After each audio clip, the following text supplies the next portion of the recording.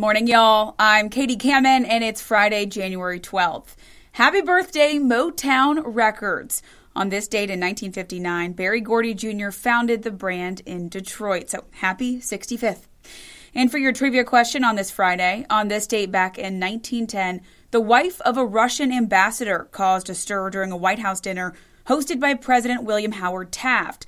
She apparently became the first woman to do what she did at a public function in the White House. So what exactly did she do?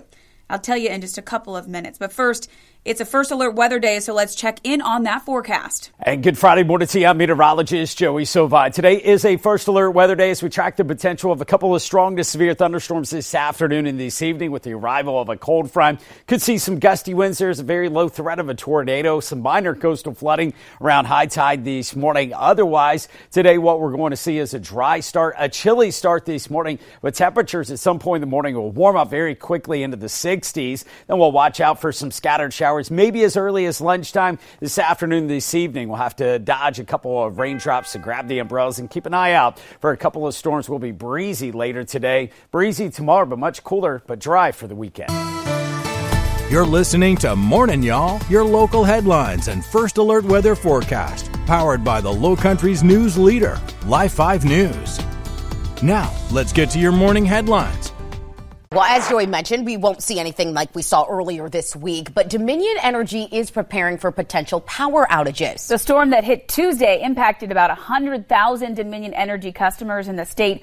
We even saw a bunch of outages along the coast here in Charleston County. Our Autumn Klein joins us live from outside of Dominion now to tell us how the company is prepared for the potential storm today. Autumn?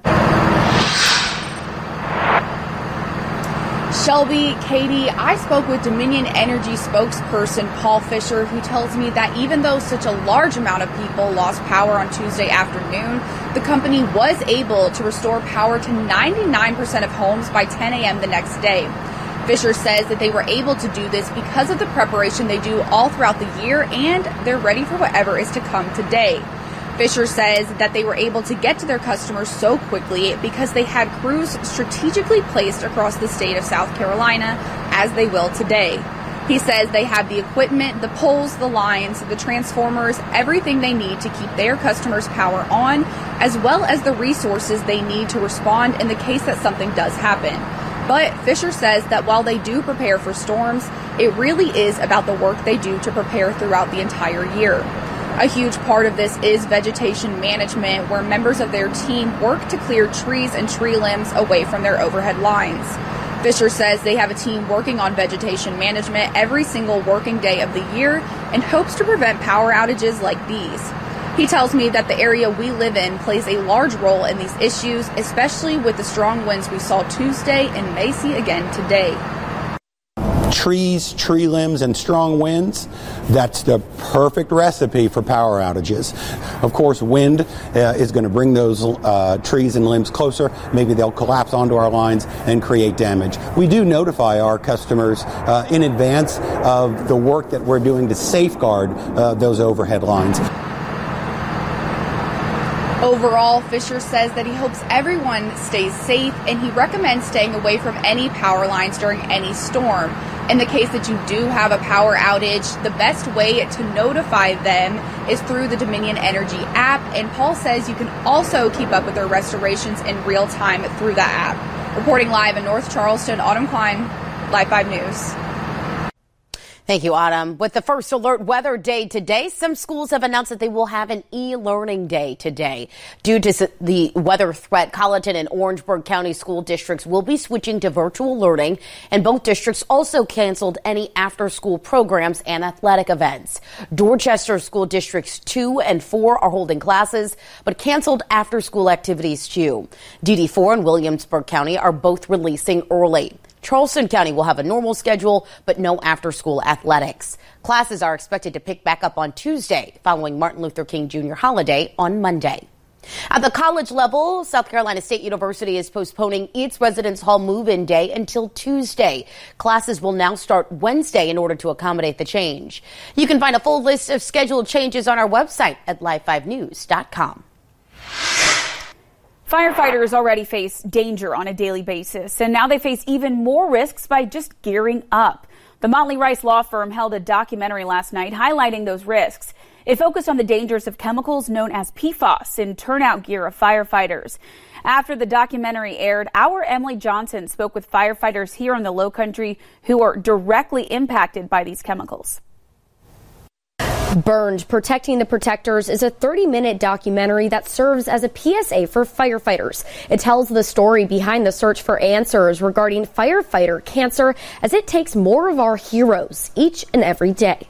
PFAS are known as forever chemicals that are used to repel water, oil, and stains. In recent studies and research, PFAS have been found in firefighter turnout gear. The class of chemicals have been linked to cancer, according to the Environmental Protection Agency. Cancer remains the leading cause of death for firefighters due to their multiple exposures to toxic chemicals while on the job. What the film details is not a risk that we knowingly took on. My personal protective equipment was not something I signed up for with the understanding that that's part of my risk factor. That could be something that puts me on a box. The major push from everyone at last night's screening is the need for legislation to prevent these chemicals from being used in firefighters' equipment from now on and into the future. In the newsroom, Emily Johnson, Live 5 News. New data shows the Tri-County area ranks near the top for reported human trafficking cases in the state of South Carolina. According to the Tri-County Human Trafficking Task Force, there were 498 victims of human trafficking in the state just last year. Of those victims, 460 were minors and 392 were female. Charleston, Berkeley, and Dorchester counties were all listed among the top 10 counties with the most human trafficking cases, with a total of 62 cases combined. Task force officials say much of the trafficking is starting online. For the sex trafficking side, a lot of grooming online, recruiting online, and the actual posting up occurring online. Then on the labor side, there's a lot of the job posting and communication, that recruitment occurring online as well. Officials say the first human trafficking investigator dedicated to the Tri-County area started last week, and they'll be hiring a victim services bilingual coordinator next month.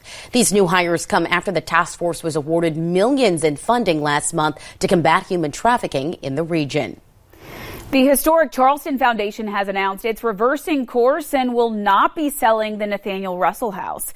The historic home on Meeting Street has been around since at least the early 1800s. Last month, the foundation announced it was putting the house up for sale, but yesterday, the board voted to reverse that decision after hearing the passionate voices from within the community asking them to protect the museum. Officials say they plan to collaborate with a panel of experts dedicated to reimagining the museum's operations and collection. The College of Charleston is proposing a plan to demolish and rebuild the college lodge, but it's facing some pushback. School leaders say the building is beyond repair, but preservationists are calling it a unique 1960s piece of architecture. The school also says the building is made of cheap materials, costing millions to maintain. They also say it's dangerous to people inside during severe weather. The Board of Architectural Review heard the proposal and postponed any decision until after members learn more details. Efforts advancing at the State House could expand when and how South Carolinians can buy their favorite alcohol. Earlier this week, we told you about a bill involving alcohol delivery, but a separate proposal aims to allow liquor sales on Sundays, something that's been banned in the state since Prohibition. The bill would allow counties and municipalities to hold a referendum to let voters decide if they want to permit local Sunday liquor sales. It would also allow micro distilleries to sell liquor on Sundays without needing to pass a referendum. We know that beer and wine is sold on Sundays. People coming into our tourism counties often don't know that they can't purchase alcohol on Sunday, and but yet they can go to a restaurant, they can go to a bar, they can go to a private club and be served spirits all day long. We just want to level the playing field. The push has been hindered before by mom and pop liquor stores, which say their sales would not increase enough to justify the costs associated with being open a seventh day. South Carolina is just one of 4 states that does not allow Sunday retail liquor sales. North Carolina is one of the others, but pending legislation there could change that. A new agreement works to make college more affordable and accessible for thousands of South Carolinians each year. Leaders with South Carolina's technical college system, University of South Carolina, and Clemson signed the statewide transfer agreement yesterday. It guarantees students that complete 30 credit hours in their core curriculum classes will have all of their credits accepted if they transfer to Clemson or USC. In the past, some students have had to repeat classes for those credits. The state says this automatic acceptance is equivalent to up to about $30,000 in credits they won't have to retake. We're opening the door wide to the talent of South Carolina. This will make college education more affordable. It will strengthen our industrial base, our manufacturing base, and every other kind of endeavor. About 1,600 students transfer annually from South Carolina's technical colleges to USC and Clemson, according to school leaders. A Charleston-based nonprofit is building community by giving back to celebrate this Martin Luther King Jr. holiday weekend. Tomorrow, the Carlos Dunlap Foundation will host its Carlos Cares giveaway to offer supplies to those in need. Our Destiny Kennedy joins us live now to tell us how you can participate for the event. Destiny, good morning. Good morning, Shelby and Katie. From shirts, socks to accessories and more, the Carlos giveaway is described as your own personal shopping experience. Carlos Dunlap, defensive end with the Kansas City Chiefs, is the founder of the organization and a native of Charleston. For a $10 registration fee, Carlos's mother, Diana Ross, says people at tomorrow's giveaway will walk away with more than $500 worth of goods. The items available will include children and teen comforters, sheets, curtains, bras, t-shirts, socks, accessories, and more. Everyone participating will have a personal shopper to help out. Ross says when the giveaway started, organizers focused on teachers, healthcare workers, police officers, firefighters, and church groups. Now they're opening up the giveaway to the community where Carlos grew up. Ross says she's pleased with the organization's progress and the community's support. She says last year they donated $1.3 million worth of items, but it's not about the monetary amount. They want to reach more people in the community, and they want people to take advantage of this opportunity. Although MLK Day is Monday, the giveaway is tomorrow at the Citadel Mall. It will be from 10 a.m. to 12 p.m. and 2 p.m. to 4 p.m. Organizers ask everyone to bring their own bags to shop with.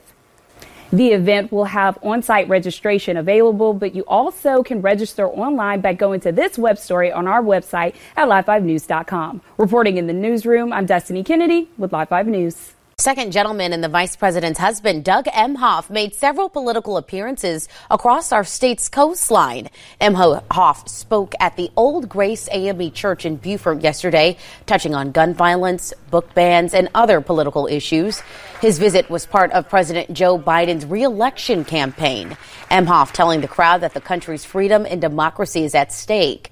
Leaders in the state's Democratic Party say the visit was beneficial. An air of excitement. It brings more business to our state.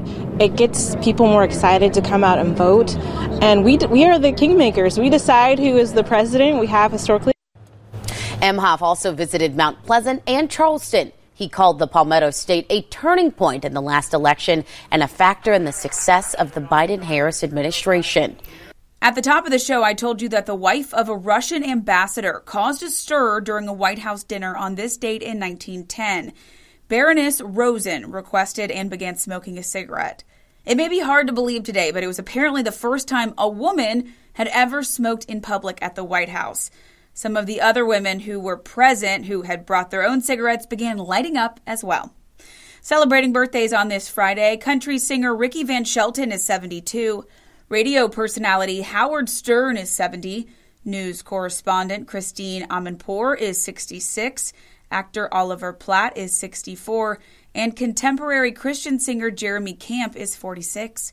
Thanks so much for joining us for Morning Y'all, powered by Live 5 News. I hope you have a great Friday and a great weekend. Stay safe in this weather today. I'm Katie Kamen. I'll talk to you Monday. Morning Y'all is produced every weekday morning. Be sure to subscribe wherever you get your podcasts and download the Live 5 News app for your mobile device. Get the latest news and weather updates 24/7 from Live 5 News, the Lowcountry's news leader.